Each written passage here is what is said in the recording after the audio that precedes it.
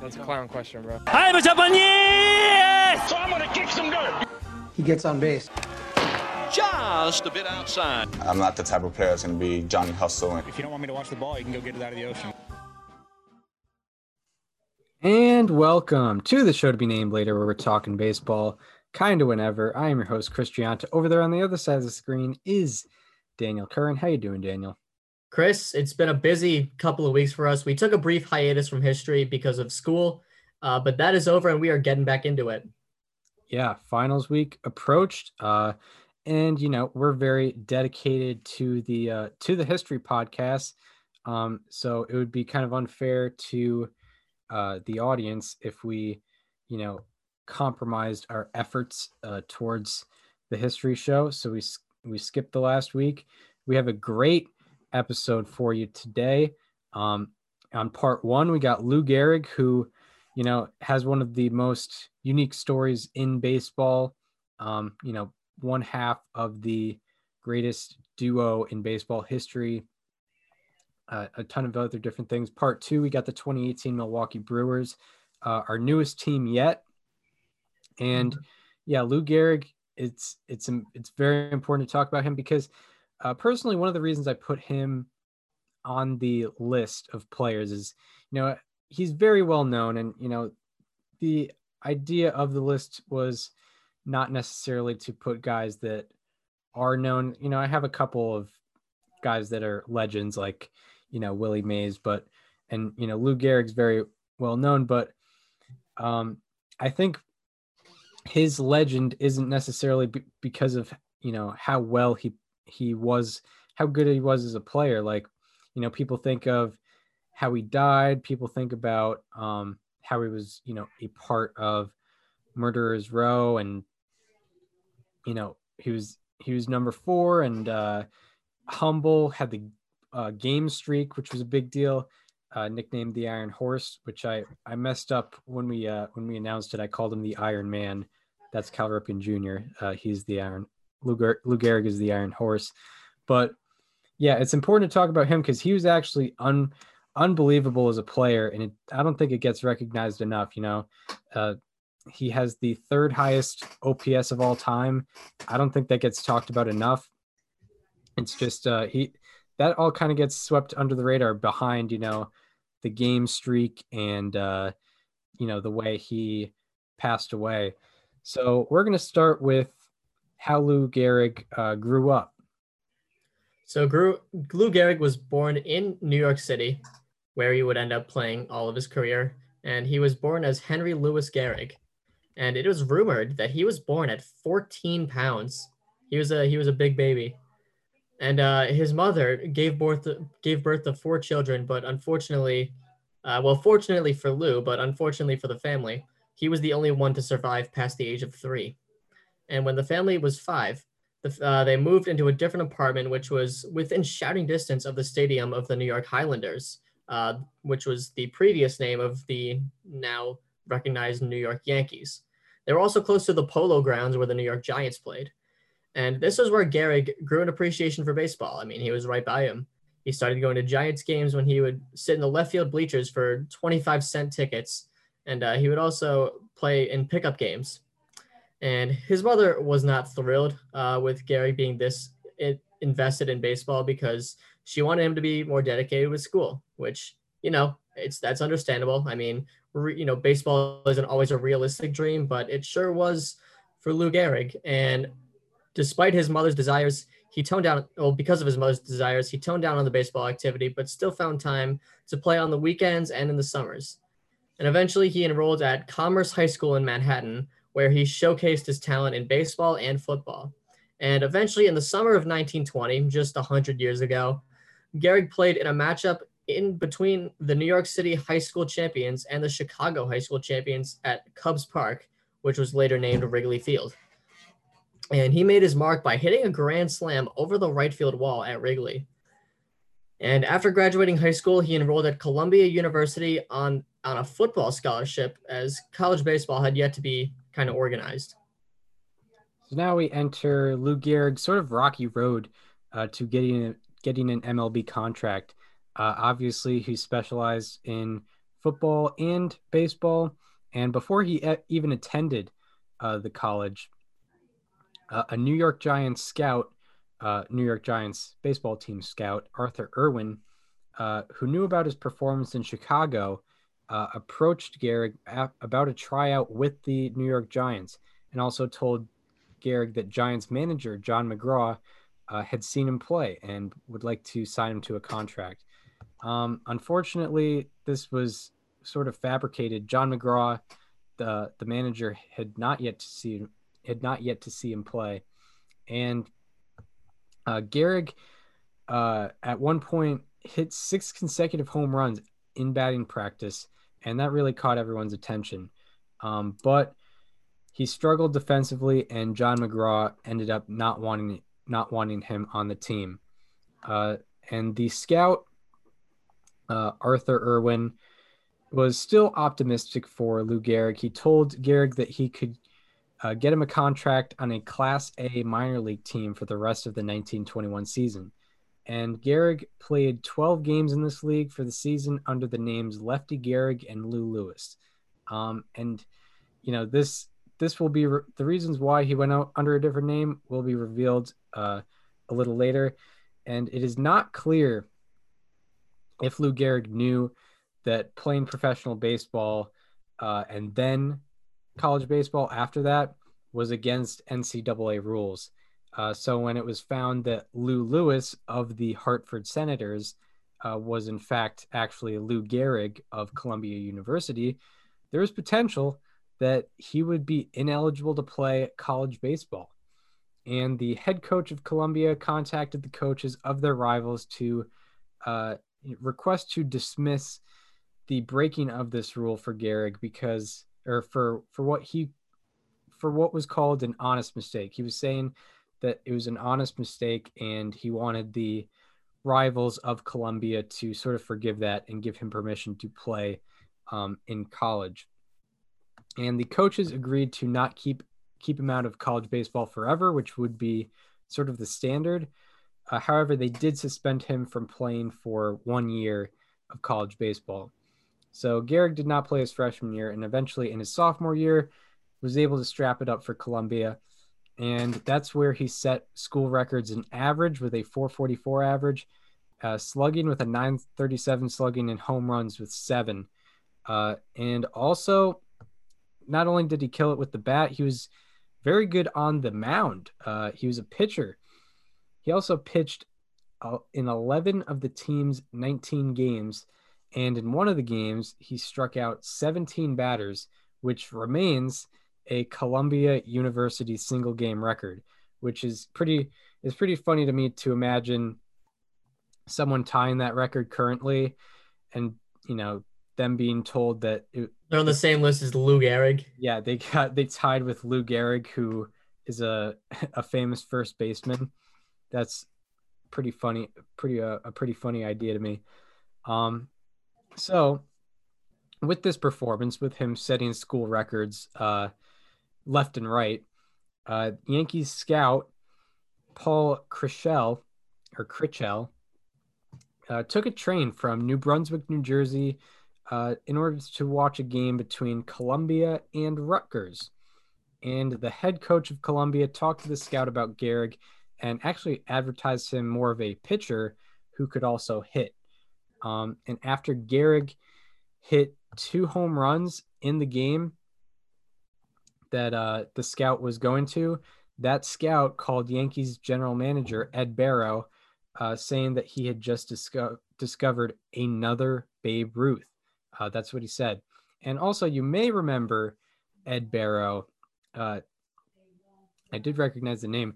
You may remember Ed Barrow from getting Honus Wagner into the Atlantic League in 1896 and recommending him to the Louisville Colonels in 1897. So 25 years later in history, we're still talking about Ed Barrow. So a very important executive in baseball history, Mr. Ed Barrow, helping out both Honus Wagner and then eventually talking to Lou Gehrig. And so beside the point, in Gehrig's next game after that, after he impressed the scout, He went 2 for 3 with a home run and also pitched a complete game victory. And after the game, the scout approached Gehrig and set up a meeting between Gehrig and the Yankees general manager for the next morning. And when the Yankees general manager offered Gehrig a $1,500 bonus and a $400 a month salary, Gehrig accepted it, and he was officially a New York Yankee. So Lou Gehrig has made his way onto a professional baseball team, and he actually got some role play in pretty soon. In 1923, he started on the Yankees roster, but didn't play a huge role. He was mostly just taking some pinch hitting appearances. And after he went 1 for 5 with 2 strikeouts, Yankees manager Miller Hudgens asked him to play the rest of the season with the Hartford Senators. And oh, by the way, you may remember Millard Hudgens from last week, as he left Rogers Hornsby's Cardinals after a successful 1917 to manage the Yankees. So he flip-flopped from Rogers Hornsby's Cardinals to eventually Lou Gehrig's Yankees. And in 59 games with the Senators that season, Gehrig hit .304 with a .749 slugging percentage and 20 home runs. It's really good. When the Senators season ended, the Yankees called Gehrig back up. And in his first 2 pinch hit appearances, he went 1 for 2 with 2 RBI. And for the next 4 games, he hit .474 with a .1419 OPS. So he was hitting the ground running. And then later in the next season, in 1924, he attended Yankee spring training, but there was no spot on him on the field. And he played for the Hartford Senators again, where he had .369 with a .720 slugging percentage with 37 home runs in 134 games. And when he got called up to the Yankees, he went 6 for 12 with a walk and a double. So the next thing is a little tidbit from Society of American Baseball Research from 1924, when they said the most memorable event from the brief stint came in a game against the Detroit Tigers. Gehrig hit a 2-run single to right field, but turned too far while rounding first and got caught off base. This led to an extended rundown in which Ty Cobb sprinted in from center field while Gehrig was caught in a pickle and tagged out the young slugger. Cobb swore at Gehrig as he tagged him, which is the most Ty Cobb thing ever.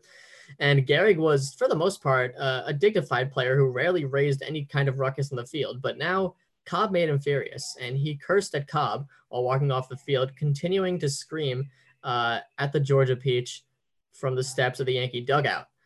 The umpire warned Gehrig to pipe down, but he kept at Cobb. He kept going. And after another warning that went unheeded, the ump ejected Gehrig from the game, which only fanned the flames of his anger.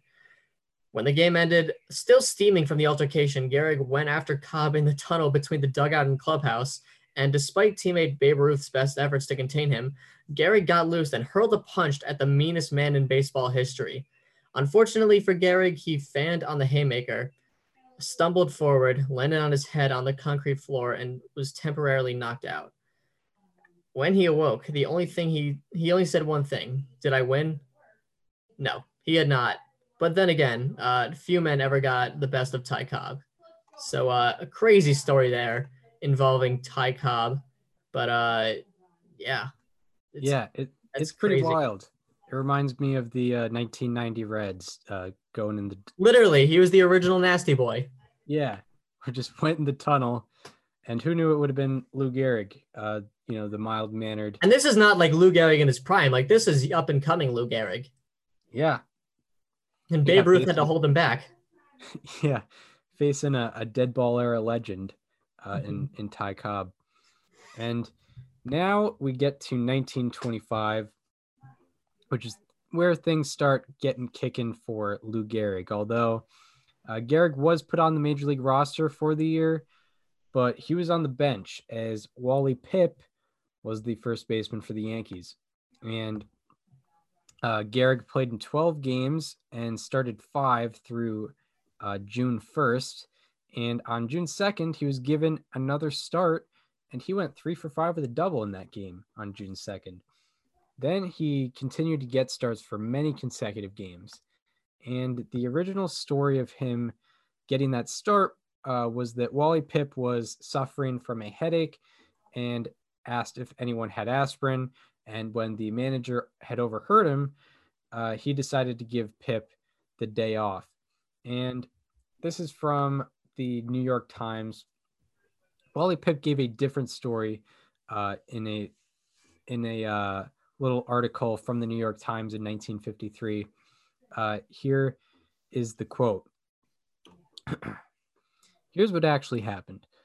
I was taking batting practice that day, and the guy who was pitching that day was a big, strong kid from Princeton, Charlie Caldwell.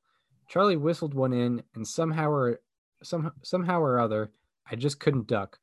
The ball hit me right there on the temple. Down I went, and I was much too far gone to bother reaching for any aspirin bottles. I was in the hospital for 2 solid weeks. By the time I returned to the Yankees, Gehrig was hitting the ball like crazy, and Huggins would have been a complete dope to give me my job back. He wasn't a dope, so he didn't do it. Not only was Gehrig a better ball player than I was, but he was 22 and I was 32. It was as simple as that, but please don't believe the aspirin story. It just isn't true. The story of him being in the hospital is unclear, at least to me, as his game logs on Baseball Reference showed that he appeared in games on June 3rd, June 4th, June 10th, and June 18th. So I don't think he was in the hospital the entire time, but hey, differing stories, but I bet parts of all that are different parts of all that. He got hit in the head, you don't know. Yeah. Part of it is different parts make up the whole story. And it also didn't help that Wally Pipp was hitting 244 with the 667 OPS up to that point, 244 with a 667 OPS.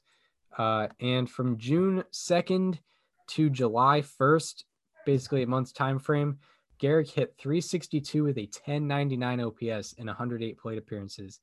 And from June 2nd on, Gehrig played in every single game for the rest of the season.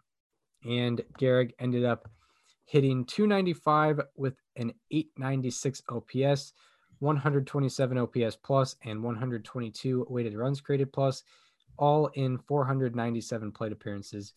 And Gehrig would finish 24th in the MVP vote.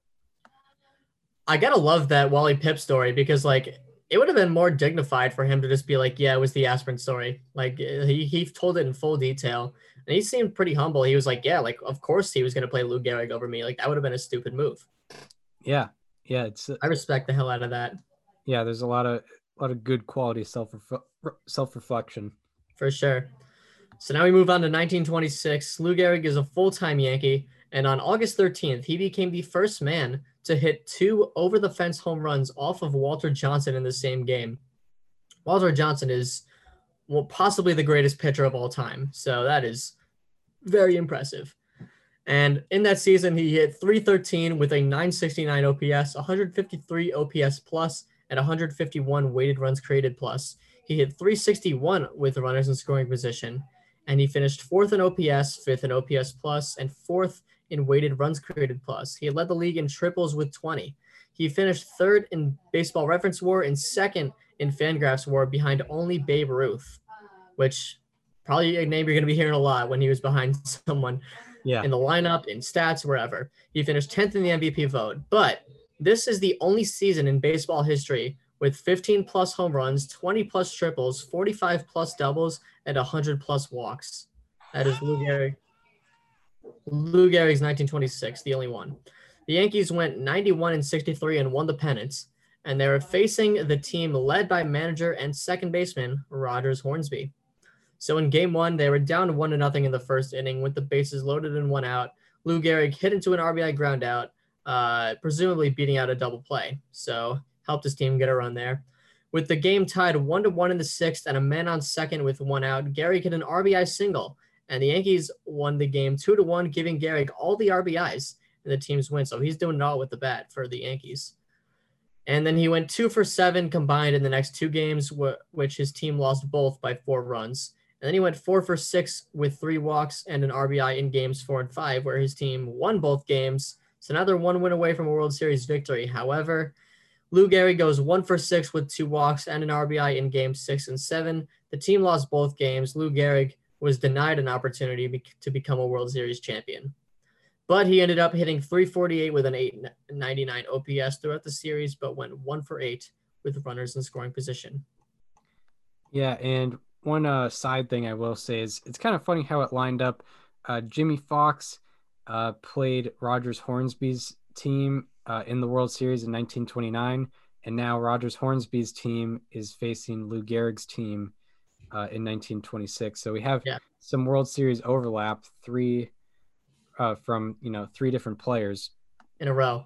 But yeah, in a row. Found that kind of funny. How it lined up. But yeah, the past three episodes have been highlighting kind of the same era, same types of players too, very offensive oriented. But anyway, now we're getting into probably Lou Gehrig's prime, even though he was not the best player in baseball. In fact, Lou Gehrig was the second best player in baseball during this time frame, and he was also the second best player on his team. This was from 1927 to 1932, where he, was putting up amazing numbers, but he was not really leading the league still in a lot of different categories. The most important ones being now wins above replacement, OPS, things like that. So it starts with 1927. Everyone knows about the 1927 Yankees, and Gehrig sort of made an adjustment. So another quote from Society of American Baseball Research says, despite Gehrig's impressive sophomore season, manager Miller Huggins criticized him in the offseason for not trying to pull the ball more. He wanted the big first baseman to take advantage of the short right field fences in many American League parks, including the one that was just 295 feet away from home plate in Yankee Stadium. Huggins told Gehrig that he could pull any pitcher, and indeed any pitch, if he set his mind to it. And 1927 is known for Babe Ruth hitting 60 home runs, which was a single season record that stood for 34 years. But Gehrig was actually tied with Ruth in home runs as late as Labor Day, when they both had 44 home runs each. Gehrig ended up on the season finishing third in average with a 373, second in OPS with a 1240 OPS, second in OPS plus with a 220 OPS plus, and second in weighted runs created plus with a 209 weighted runs created plus. He finished second in B WAR and second in F WAR, and every category previously mentioned where he finished second was to his teammate Babe Ruth. But also, Lou Gehrig led the league in offensive WAR and offensive runs above average, as he did accumulate 26 more plate appearances than Babe Ruth, as he played every game. And Gehrig that season in 1927 led the league in doubles with 52, also led the league in total bases, times on base, and RBI with 173 RBI. Also, how he was able to get those 173 RBI, he was very efficient with runners in scoring position. He hit 402 with runners in scoring position in 247 plate appearances with runners in scoring position. The 1927 Yankees 127 OPS plus remains the highest single season team OPS plus in the modern era. And after that, their lineup earned the nickname Murderers Row. Also, Lou Gehrig's 123 times on base with runners in scoring position are tied for the second most in a single season, behind Barry Bonds in 2004, where, of course, Barry Bonds had a 754 on base percentage with runners in scoring position. That's besides the point. But Lou Gehrig, his 11.8 B WAR in 1927 is the best produced in a single season by a man not named Babe Ruth, Barry Bonds, or Rogers Hornsby. And it is also the best B WAR to not lead the league in its particular season. Also, his 12.5 F WAR in 1927 is the best produced in a single season by a man not named Babe Ruth or Barry Bonds. One of only, besides two men, best single season F WAR, and it is the best F WAR to not lead the league in its particular season. Also, his F WAR would have led the American League in all but 5 seasons in baseball history and would have led all of Major League Baseball in all but 6 seasons. And his B WAR would have led the AL in all but 3 seasons in baseball history and led all of Major League Baseball in all but 6 seasons in baseball history, which is about 150 years. And also in 1927, Babe Ruth and Lou Gehrig had the only season by teammates in baseball history with qualifying seasons with an OPS plus of 220 or better in a single season. It is also the only season by teammates in baseball history with qualifying seasons with a 1200 plus OPS in a single season. They're the only teammates to have a 1200 plus OPS in a single qualified season. They also had the only season by teammates in baseball history with 165 plus RBI each.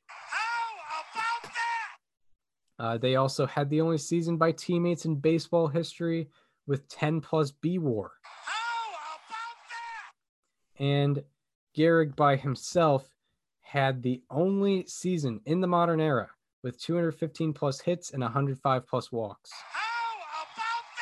It is also the only season in baseball history with a 1200 plus OPS and 170 plus RBI. It is also the only season in baseball history with a 360 plus average, 45 plus home runs, and 170 plus RBI. It is also the only season in baseball history with 45 plus home runs, 45 plus doubles, and 10 plus triples. And it is also the most RBI in a single season by a player in their age 25 season or younger. And it is the highest B WAR and F WAR in a single season by a player in their age 24 season or younger. And because the AL MVP at this time could only be won once by a single player, and Babe Ruth had already won the award in 1923, Babe Ruth was ineligible. And so they gave it to the second best guy in the league that year, and that guy was Lou Gehrig, and Lou Gehrig won that MVP award in 1927. And the Yankees went 110-44 and won the pennant by a 19-game margin. And now we get into the World Series. In Game 1 against the Pirates, with the game scoreless in the first inning and a man on first, Lou Gehrig hit an RBI triple to give the Yankees the lead. He also hit a sacrifice fly later in the game, although a sacrifice fly was not a stat yet, so it would be considered an RBI flyout and also be counted as an at-bat. And Lou Gehrig ended up going 1 for 2 with 2 RBI on the day in a 5-4 victory over the Pirates. And in Game 2, he went 1 for 3 of the walk in a 6-2 win. In Game 3, with the game scoreless in the first inning and with men on first and second, Gehrig hit a 2-run triple, and he ended up going 2 for 3 with 2 RBI and an additional double on the day in an 8-1 victory. And despite going 0 for 5 in Game 4, the Yankees won Game 4 after walking off on a wild pitch, making Lou Gehrig a World Series champion. Gehrig hit .308 with a 1207 OPS and 4 RBI throughout the 1927 World Series. So somehow, Lou Gehrig and the Yankees have to follow up that season. Don't know how it's going to be done, but before the season, Babe Ruth encouraged Lou Gehrig to be stiff in contract negotiations, telling him to not take a, quote, penny less than $30,000. And unfortunately, he didn't take his advice. He ended up getting a $25,000 contract a year for 3 years. However, his average improved by 1 point, his OBP decreased by 7 points, but his slugging percentage dropped 117 points after hitting 20 less home runs, 5 less doubles, and 5 less triples. So certainly not a great season for Lou Gehrig by the standards of the previous season. But, oh, by the way, he still finished third in average with a 374, second in OPS with an 1115, second in OPS plus with a 193, second in weighted runs created plus with a 192, all behind Babe Ruth. and he finished second in BWAR and FWAR to, you guessed it, Babe Ruth. He led the league in doubles with 47, led the league in RBI with 147, and OBP with a 467. He hit 405 with runners in scoring position, and he was no longer eligible for the MVP vote because of the previous season, and the Yankees won 101-53 and won the pennant. So now we get into Lou Gehrig's the prime of his postseason legacy here. Just an unbelievable performance. I don't know how the pitchers were handling him at all. So Gehrig in game one, with the game scoreless in the first inning and a man on second with 2 outs, Gehrig hit an RBI double. Later in the game, he hit an RBI single to make it 4-1 Yankees, and he ended up going 2 for 4 with 2 RBI in the day in a 4-1 win. So a very good day to start the 1928 World Series. Then in game 2, with the game scoreless in the first inning and 2 men on with 1 out, Gehrig hit his first career World Series home run to make it 3-0, and he ended up going 1 for 3 with a walk on the day in a 9-3 win, of course, with that home run and 3 RBI. And in game 3, with the Yankees down 2-0 in the second inning, Gehrig cut the deficit in half with a solo home run. 2 innings later, the score was still 2-1, with Gehrig coming up with a man on first base. And of course, he hits another home run, giving them the 3-2 lead. So far that day, Gehrig had all the RBI, all from home runs, giving them the 3-2 lead. And then Gehrig walked in his next 2 plate appearances on the day, and the Yankees won 7-3, going up 3-0 on the Cardinals. And in game 4 of the World Series, Lou Gehrig was walked in his first 3 plate appearances, and the Cardinals were leading 2-1 heading into the 7th inning. Mark Koenig led off the 7th inning by popping out to short. Then Babe Ruth hit a game-tying solo home run, and Lou Gehrig followed that up with a go-ahead solo home run. Gehrig ended up grounding out to the pitcher in his next at-bat, and the Yankees won Game 4 7-3, giving Lou Gehrig his 2nd World Series championship. Throughout the series, Gehrig was unbelievable. He went 6 for 11 with 6 walks, 4 home runs, 9 RBI, and a 545, 706, 1727, 2433 quadruple slash line, and 0.99 win probability added, which if you don't know is unbelievable for a 4-game series. His win probability added for the series is the 6th highest in a single World Series, and his slugging and OPS from this World Series are single season World Series records. It was an unbelievable postseason performance by the Iron Horse. That slash line is goddamn ridiculous. Yeah. Wow. So we're finishing off the 20s here with 1929, and the Yankees become the first team this year to consistently implement uniform numbers and numbered them with the starting position in the players based on their number in the batting order. So wherever you hit the lineup, that was your number. And Lou Gehrig was number 4 because he was the cleanup hitter. So Gehrig hit 300 with a 431 OBP, 1015 OPS, 166 OPS plus, and 161 weighted runs created plus in 1929. He finished 2nd in OBP, 4th in OPS, 3rd in OPS plus, and 3rd in weighted runs created plus as well. He finished 5th in Baseball Reference WAR, 4th in FWAR, and the Yankees, they finished 2nd in the pennant race, so no World Series for them. And unfortunately, near the end of the season, the manager, Miller Huggins, passed away from a rare skin infection. So rest in peace. Yes. So it was a transitional phase for the New York Yankees. A guy who had been their manager for 12 years passed away. So a transitional phase, and they had the Philadelphia Athletics, Jimmy Fox's Philadelphia Athletics, winning the pennant in 1929, kind of messing with their 1927, 1928 sort of groove that they had. So now in 1930, Lou Gehrig has another spectacular season, getting probably as close as he could to his 1927 self. Also, 1930 was the year of offense. Highest single season OPS in the modern era by the league. Lou Gehrig in that season finished second in average with a 379 average. He also finished second in OPS with an 1194, second in OPS plus with a 203, and second in weighted runs created plus with a 198, all behind the Babe.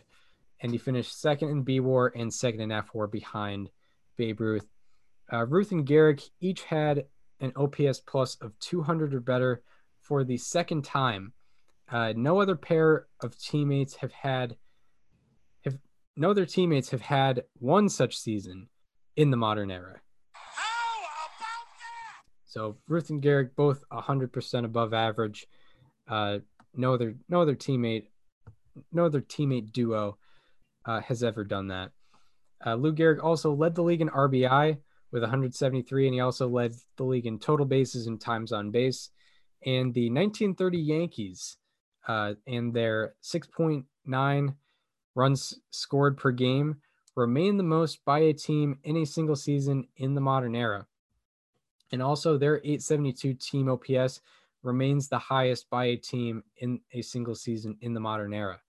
Also, Lou Gehrig was exclusive in many ways in this 1930 season for himself. Even though it was not his best season, it was still unbelievable. Still things that we have never seen before, or never seen since, never seen before.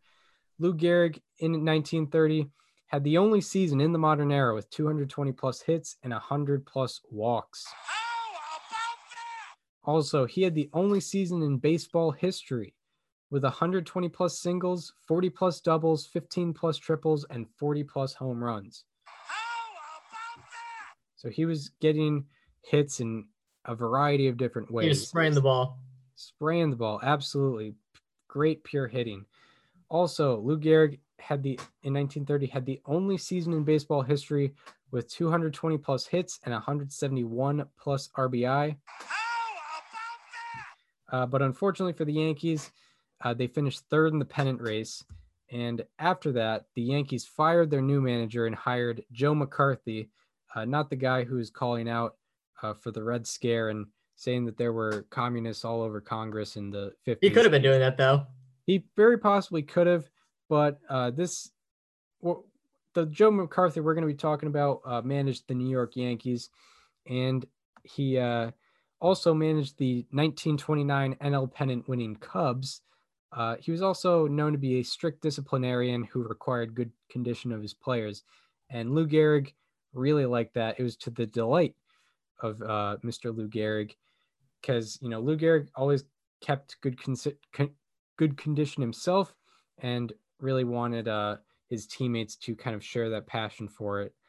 So he felt that the team would be kind of improving out of this. So now we move to 1931, and according to Baseball Almanac, Lou Gehrig played his 1,000th consecutive game on August 18th of this year. So pretty big accomplishment for him. Throughout the season, he finished fifth in average with a 341, second in OPS with an 1108, second in OPS plus with a 194, and second in weighted runs created plus to Babe Ruth, also with a 184. Finished second in Baseball Reference WAR and second in F-WAR. We already know who it was to. He led the league in total bases, times on base, runs scored with 163, RBI with 185, and hits with 211, as well as home runs with 46. This was his third season of 170 plus RBIs, and no one in baseball history has ever done that more than once in their entire careers. His 163 runs scored remained the third highest in a single season in the modern era. That is since 1900. That's the last 120 years of baseball. His 185 RBI remained the second most in a single season in baseball history. The 1931 Yankees, they had 1,067 runs scored, which remains the most by a team in a single season in the modern era. And Ruth and Gehrig combined, or to each have 160 RBI for the second time. No other pair of teammates has ever done that in a season.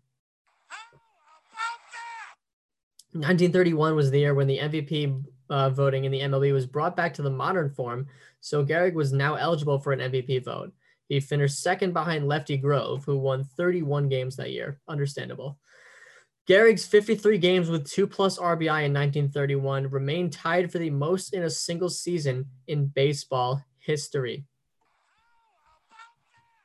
It is also the only season in baseball history with 110+ walks and 180+ RBI. It was the only season in baseball history with 160+ runs scored and 170+ RBIs. Once again, the only season in baseball history with 180 RBI and an OPS plus of 180 or better. Despite all this offense, the Yankees, they didn't win the pennant. They went 94-59 and finished second in the American League. So now we move on to 1932, where the Yankees are looking to kind of break the Philadelphia Athletics dynasty. And Lou Gehrig was helping in that. And actually on June 3rd, Lou Gehrig hit 4 home runs in a 20-13 victory over those Philadelphia Athletics. And he became the third man in baseball history to hit 4 home runs in a game and the first man to do it in the modern era. And I would presume that he was the first man to hit 4 over the fence home runs. I was literally about to say that. Yeah. Yeah. In a single game. We can only infer. Yeah, I would assume, but we don't have all the facts, so we're not going to claim to have all of them. But Gehrig in 1932, another spectacular season, finished third in average with a 349. I mean, I guess it's still a step back. He's not finishing second in these categories. He also finished third in OPS with a 1072, third in OPS plus with a 181, and third in weighted runs created plus behind the MVP winner, Jimmy Fox, and also behind Babe Ruth. And he also finished third in B WAR and third in F WAR behind Mr. Fox and Mr. Ruth. And Gehrig finished second in the MVP vote behind Jimmy Fox. And the Yankees finally broke the mold, and they went 107-47 and won the American League pennant to get back into the World Series. So in game 1 of this series, in the 4th inning, with the Yankees down 2-1 and a man on first, Gehrig hit a home run to give them a 3-2 lead. Gehrig ended up going 2 for 4 with a walk on the day and a 12-6 win over the Cubs in game 1 of the 1932 World Series. Then in game 2, in the first inning with the Yankees down 1-0 and men on first and second, Gehrig hit a game-tying RBI single, and Gehrig ended up going 3 for 4 on the day in a 5-2 victory over the Cubs. And then in game 3, Lou Gehrig hit a solo home run in the 3rd inning. And then in the 5th, in the at-bat after Babe Ruth called his shot according to legend, Gehrig followed that up with a solo home run of his own. And Gehrig ended up going 2 for 5 on the day in a 7-5 victory. And then in game 4, in a scoreless game in the 1st inning with the bases loaded and no one out, Gehrig hit an RBI flyout, or what we would know today as a sacrifice fly. And he hit a double in his next plate appearance, grounded out in the one after that. Then he came up in the 6th with the Yankees down 4-3 and men on second and third, where Gehrig would hit a go-ahead 2-run single, coming up clutch left and right. And Gehrig was hit and walked in his following 2 plate appearances, and he ended up 2 for 4 on the day with 3 RBI in a 13-6 win, giving Gehrig his 3rd World Series championship. And throughout the series, Gehrig went 9 for 17 with 9 runs scored, 3 home runs, 8 RBI, 2 walks, 1 hit by pitch, a 529, 600, 1118, 1718 quadruple slash line, and 0.83 win probability added in the World Series. His OPS in this series remains the 9th highest in World Series history. And unbelievable postseason performance. This kind of caps off an unbelievable era for Lou Gehrig, sort of the, prime of his career, even though he sort of still had to play second fiddle in a way. So from 1927 to 1932, Gehrig averaged a 353, 457, 668, 1124 quadruple slash line, a 193 OPS plus over a 6-year span, 187 weighted runs created plus, 206 hits, 143 runs scored, 41 doubles, 14 triples, 38 home runs, 159 RBI, 9.3 B-WAR, and 9.4 F-WAR per year in this 6-year stretch from 27 to 32. Also from 1927 to 1932, he was 4th in triples, 3rd in doubles, 3rd in hits, and 3rd in walks. And in this 6-year span, he was 2nd in on-base percentage, slugging, OPS, weighted runs created plus, home runs, runs scored, RBI, B-WAR, and F-WAR. 2nd in all those categories behind the legendary Babe Ruth. And he also led the league in games played from 1927 to 1932, had a little streak going for himself that I guess has become legend for sure. So now we move into a transition of power from 1933 to 1937. We'll start in that first year. In early June, New York World Telegram sports writer, wow, Dan Daniel, you really gave me the part of the script that has that name in it, huh? Yeah. That's what I should have been named. Publicized Lou Gehrig's consecutive games played streak. At one point, stating to Gehrig that he was 57 games away from breaking the record set by former Red Sox and Yankees shortstop Everett Scott, who played 1,307 games in a row between 1960 and 1985. The streak actually ended 1 month before Gehrig started. He started at first base for the first time ever in the All-Star game that year. And on August 17th, he played his 1,308th consecutive game, breaking the record. And when Gehrig was called to home plate in the top of the first inning, the American League president presented Gehrig with a small silver statue to commemorate the record. Gehrig went 2 for 5 with an RBI triple on the day, and he finished 3rd in the majors in average with a 334, 2nd in OPS with a 1030, 2nd in OPS plus with a 177, and 2nd in weighted runs created plus with 168. He finished 3rd in B-WAR, 4th in F-WAR, 4th in the MVP vote, and this was the year that Gehrig had more WAR than Babe Ruth. First time that ever happened.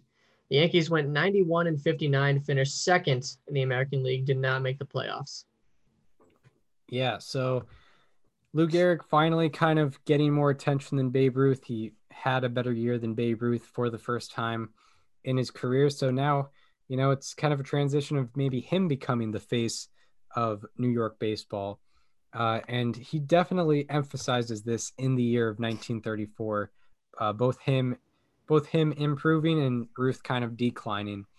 So in 1934, Lou Gehrig won the Triple Crown, not just in the American League, but also entire Major League Baseball. He led the league in average home runs and RBI. He had a 363 average with 49 home runs and 166 RBI.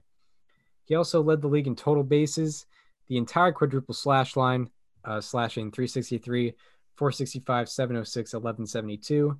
He also led the league, of course, in OPS plus with a 207 and weighted runs created plus with a 194.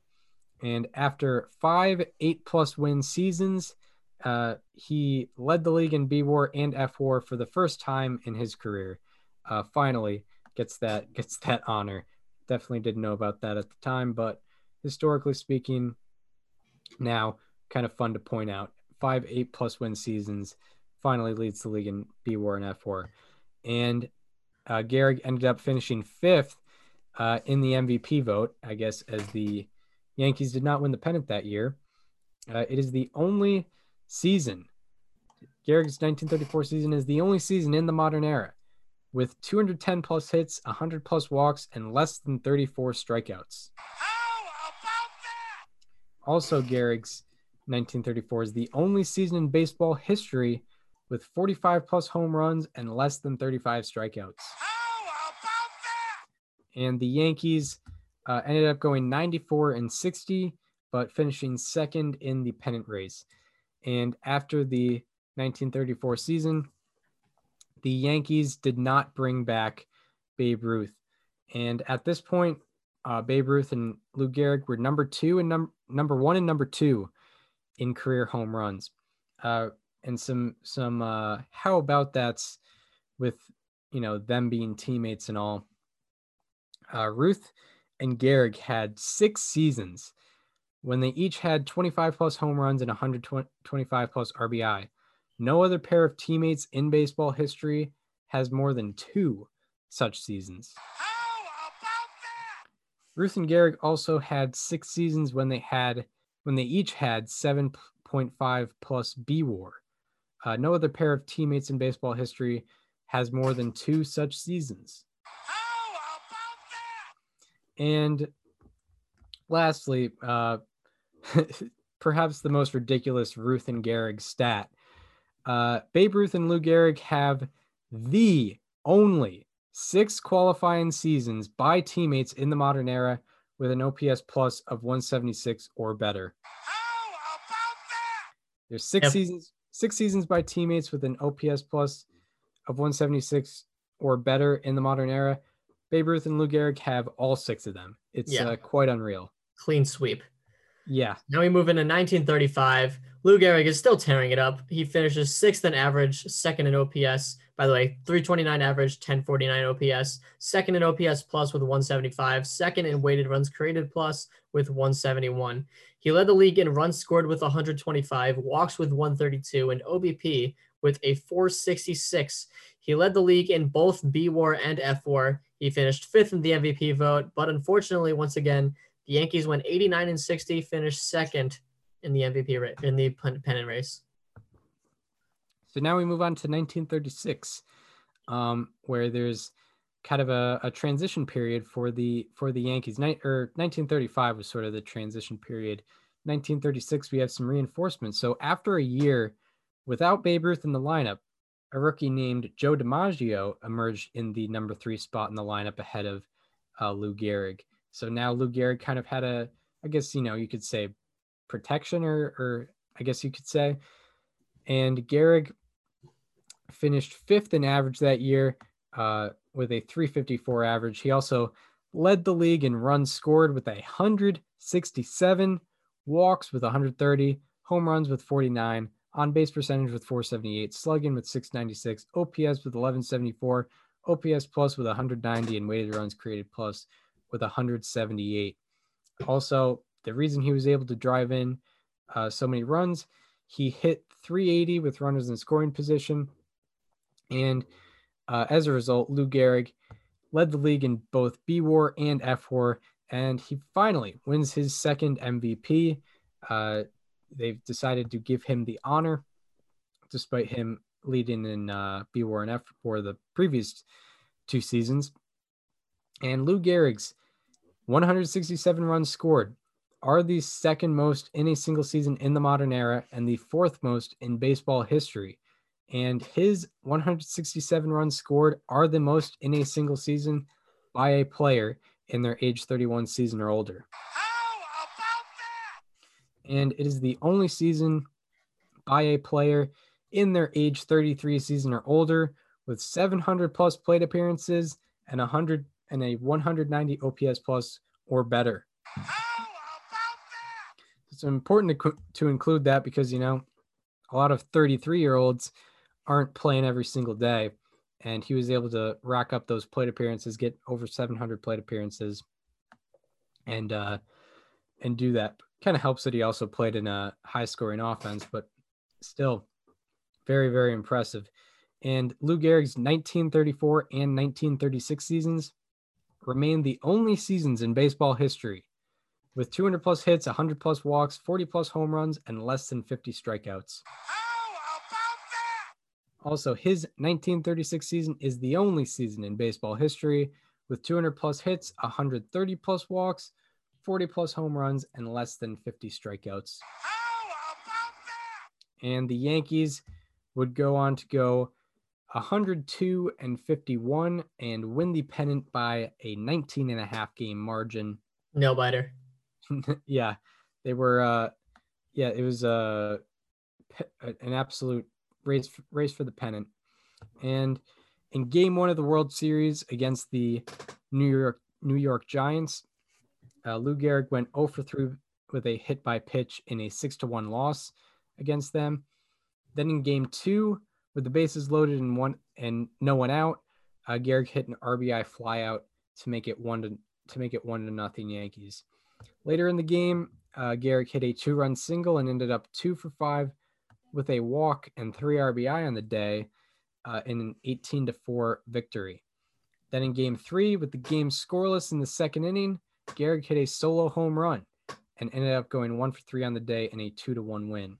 Then in game 4, he went 2 for 4 with a 2-run home run in a 5-2 victory.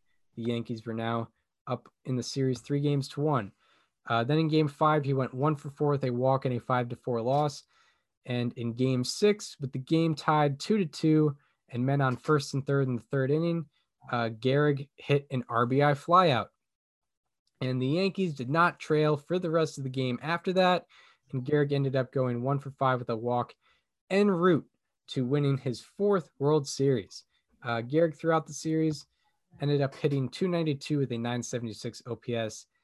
Very, very impressive still. Even in a down World Series, he's still doing better than 95% of hitters would do. Yeah. So now we go to 1937, and Lou Gehrig finishes second in average with a .351. He leads the league in walks with 127, OBP with a .473, OPS with an 1176, OPS plus with a 176, and weighted runs created plus with a 176 as well. He hit .360 with runners in scoring position, and he led the league in B-WAR and finished second in F-WAR behind Joe DiMaggio.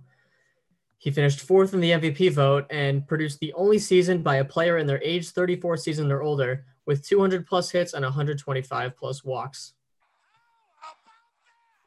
This was also the only season by a player in their age 34 season or older with 700 plus plate appearances and an OPS of 175 or higher.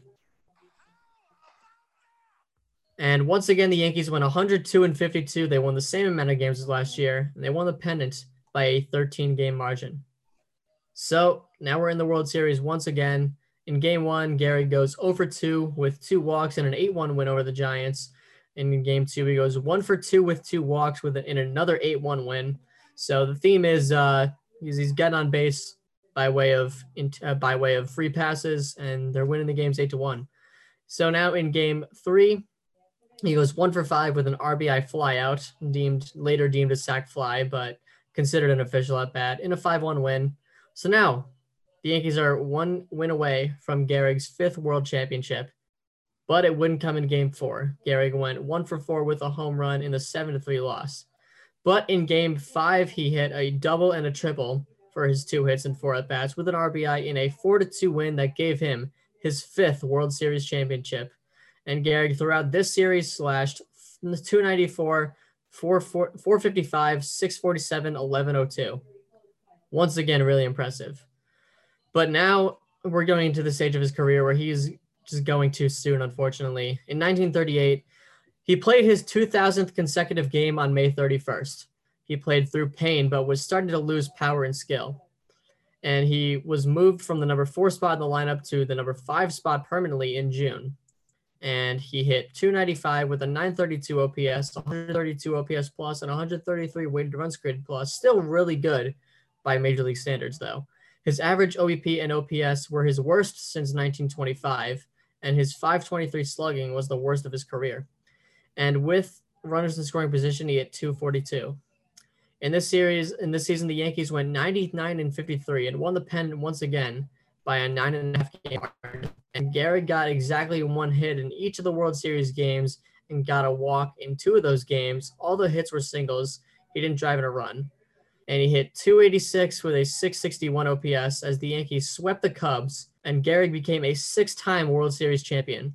This would be the last time he plays in a World Series, and his career World Series /playoff /line, 361, 483, 731, 1214 quadruple slash line with 10 home runs, 35 RBI, and 26 walks in 150 plate appearances in 34 games. He remains the all-time leader in win probability added in the World Series. Yeah, Lou Gehrig, absolute playoff legend. I think people forget about that, but he really was. And now we get into kind of the unfortunate part of his life and his career. Not kind of, definitely the unfortunate part. So in 1939 spring training, Lou Gehrig was hitting 100 with no extra base hits in his first 10 games of spring training. This was a bad sign. And during one batting practice session, Gehrig swung and missed at 19 straight pitches. And one afternoon in the clubhouse, he collapsed trying to put on his pants. But heading into opening day in 1939, it was very clear something was wrong with him. But manager Joe McCarthy wasn't going to bench him just yet. You know, the man had 2,122 consecutive games played. You kind of have to trust the guy in saying that, you know, he wants to play. It's kind of his say up to this point after, 2,000 plus consecutive games played. And unfortunately, in Gehrig's first 8 games of the season, he went 4 for 28. And famously, for the 9th game of that season, Lou Gehrig told Joe McCarthy that it was time for him to sit out. It was time for him to sit out for a while. And he would continue to travel with the Yankees, but he did not play another game for them. And as his condition worsened, his wife contacted the Mayo Clinic in Rochester, Minnesota, and a team of doctors reviewed Lou Gehrig's case and did intensive testing for 6 days. And they determined that Gehrig had amyotrophic lateral sclerosis, also known as ALS, and now also known as Lou Gehrig's disease. And this disease caused the hardening of the spinal cord, which caused slow, painful deterioration of muscles and nerve endings, which would eventually lead to his lungs and heart not being able to work, which would lead to his premature death. And he was given about 3 years to live. And on June 21st, the Yankees announced Lou Gehrig's retirement. On June 4th, the Yankees held Lou Gehrig Appreciation Day. On July 4th, the Yankees held Lou Gehrig Appreciation Day with a ceremony taking place in between games of a doubleheader against the Washington Senators. And with this ceremony, this was where Gehrig became the first Major League Baseball player to have his number retired. And the ceremony included speeches from, some staples of New York. The mayor of New York had a speech there, and the manager of the Yankees, Joe McCarthy, who Gehrig really liked, had a speech there. And of course, Babe Ruth showed up, and Babe Ruth himself made a speech for Lou Gehrig. And finally, the microphone was passed to the Iron Horse. For the past 2 weeks, you've been reading about a bad brag. Today, I consider myself the luckiest man on the face of the earth.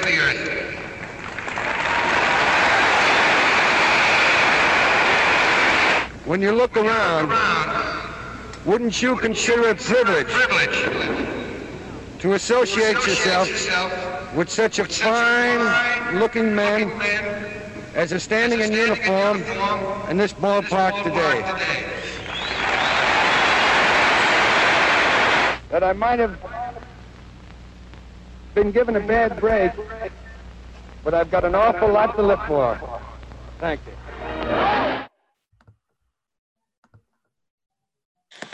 One of the most famous moments in baseball history, in general human history. You don't really see a guy that, he knows he's heading out for in the next 3 years, a guy who just, years prior was in the prime of his career, winning MVPs in the American League. And now he kind of has to do a swan song for not only his career, but his life, unfortunately. And Lou Gehrig, in October of 1939, he accepted a paid role as New York City parole commissioner, and his wife would help guide his hand signing the necessary documents. So he was kept on a payroll in New York because of his unfortunate situation. kind of felt, I guess the city of New York felt they kind of owed him one because, no one had really seen anything like this at this point. And in December of 1939, the BBWAA held a special election to induct Lou Gehrig into the Hall of Fame, and Gehrig would eventually die on June 2nd, 1941, at the age of 37, 16 years to the exact date he got the start over Wally Pipp. But, this episode really isn't about his early passing. It's kind of about, it's a celebration of how great of a baseball player he really was. And now we get into the all-time ranks of where he ranks among the baseball greats, because it's very, very impressive. Yeah, Chris, there's no doubt that it was a tragedy what had happened to him. Nothing in his control, nothing he could have done about it. It's just really unfortunate. But nonetheless, he was an incredible ball player. He ranked 17th all-time in average with a 340, 5th in on-base percentage with a 447, 3rd in slugging percentage with a 632, and 3rd in OPS, like you mentioned earlier in the show, with a 1080. 4th in OPS plus with a 179, and 3rd in weighted runs created plus with a 173.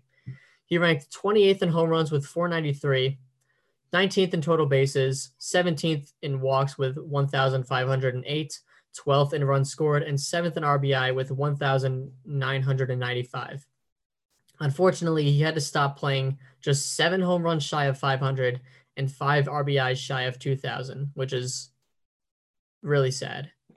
But nonetheless, the fact that he even got there in that little time is very impressive.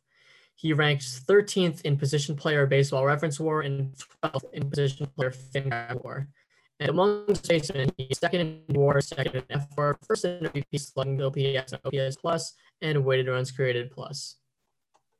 So now we move on to the special stats of Lou Gehrig that really show the unique career of the Iron Horse. And this is Lou Gehrig edition of the official edition, where it's only dedicated to the How About That's. His 5 seasons with 400 plus total bases are the most such seasons in baseball history. His 12 seasons with 125 plus runs scored are the most such seasons in baseball history. His 7 seasons with 150 plus RBI are the most such seasons in baseball history. His 11 seasons with 650 plus plate appearances and a 1,000 plus OPS are the most such seasons in baseball history. So that combines, his ability to play every day and do it at a high level. His 11 seasons with 650 plate appearances and a 160 OPS plus or better are the most such seasons in baseball history. He also has 7 seasons with 200 plus hits and 100 plus walks. No one else in baseball history has more than 4 such seasons. He is also the only player in baseball history with 2,700 plus hits and 1,500 plus walks in less than 10,000 career plate appearances. And he also has the most RBI for someone with less than 10,000 career plate appearances. So he's, if the unfortunate things that happened to him didn't happen to him, he's a guy that probably could have held the all-time RBI record at his pace if he didn't have to hang up at the age of 35. Because most seasons with 150 plus RBI, the guy drove in runs like crazy. It was an offensive era. He was on a great Yankees team where there were a lot of guys on base for him, and obviously he killed it with runners in scoring position. So, unfortunate that it was a bit of an incomplete career, but still what he was able to do ultimately was unbelievable. And now we move on to the legacy of Lou Gehrig. He was one half of the greatest duo in baseball history. We went over the How About That's with him and Babe Ruth. They had, the 2 best, at least in the late 20s, early 30s, they had the 2 best hitters in baseball on one team. two of the best hitters in baseball all time. And yeah, number one and number 3 all time in OPS on one team at the same time. Pretty unbelievable that happened. And that's why they're the greatest duo in baseball history. And Lou Gehrig was a big part of that. He wasn't just the sidekick. He was unbelievable too. And without Ruth there, he would have been the best player in baseball of that time for sure. And Gehrig was a symbol of humility and, work ethic, getting up, playing every day, and shutting up about it, kind of in contrast to Babe Ruth. You'd say, I guess, more likable than Babe Ruth. Just kind of, pulling up the bootstraps, getting to work, going out there, hitting a home run, driving in runs. That's what he did every single day. Did it consecutively 2,130 times, and never really thought anything of it. And also Lou Gehrig, I think what gets kind of lost in history, one of the greatest postseason performers of all time. And there's a good argument he might have been the greatest postseason performer of all time. He has the highest career win probability added in World Series history. And, he doesn't even have like the most games played in World Series history or any of that. But what he was able to do in the 7 World Series. That's all you need to say. Yeah. 1214 OPS in the World Series is quite unreal. And what he was able to do in those 7 World Series was absolutely crazy, especially when you consider you're facing top competition in there, the best team in the National League. And, also part of his legacy, he's likely the greatest first baseman of all time. He does rank second in B WAR and F WAR to Stan Musial. But when you compare, I guess peak WAR and Jaws and the rate statistics that, Lou Gehrig wasn't able to get those count statistics because of the ALS that happened to him. But, I would say pretty prominently that he is, across eras, the greatest first baseman of all time. And, ultimately his human legacy, if you have never heard of baseball, or if you've never watched baseball, don't really care about baseball history, you still probably know, you've heard Lou Gehrig's name before. They named the nickname for ALS is Lou Gehrig's disease, and his battle with it made ALS public knowledge, which is a very big deal in society. Now, you have people raising money for it, raising money for research, trying to find cures for it. And it all kind of started with Lou Gehrig. He's made that impact in his human life. And, the fact that it happened to such a well-liked individual, it sucks that it did happen, but it did make the impact of ALS kind of more well-known. So in human history, he has that. So that's the legacy of Lou Gehrig. Yeah. If you go back to any video on YouTube from, years ago when the ALS Ice Bucket Challenge was a thing, and you saw a story about like a news team covering it, at some point they probably referred to it on that broadcast as Lou Gehrig's disease. This is not just, baseball fans recognize it as Lou Gehrig. The world recognizes ALS as Lou Gehrig's disease because of the awareness he was able to spread in his fight. And that, that paved the way for guys like Pete Frates in that instance to spread their awareness and donate the money that they were able to donate through that trend. Yeah, for sure. It's wild that, something, a guy so prominent can make it that way. And it makes sense. It was baseball in the late 30s. He was on the best team and was, if he could have kept playing, he would have been the second guy to reach 500 home runs, would have been the second guy to reach 2,000 RBI. But it was not able to happen for him. But yeah. Yeah, he was still he didn't even really have a downfall as a player before getting ALS. He still had significantly above average seasons up until kind of the end. Yeah, exactly. I mean, 1938, he was still 32% above average, Mhm. according to Baseball Reference, 33% above average, according to Fangraphs. And yeah, it's something that, with Lou Gehrig, one of the reasons I picked him was because, during quarantine, I was like looking at stats, and then I was like, Lou Gehrig, 1080 OPS. And, you think about Lou Gehrig, you don't really think about him being one of the greatest hitters of all time, but he He really was. He He really is. was. And, he's top 15 all time in B WAR and F WAR. He was an unbelievable player, and, had some unbelievable years. And, it doesn't get recognized, because he has a bigger legacy than that in like human history, and he was behind Babe Ruth on his own team. So Yep. that's Lou Gehrig. So yeah, we that's the end of the episode. Very good episode. Very glad to talk about him and impact on the game, impact on general human history.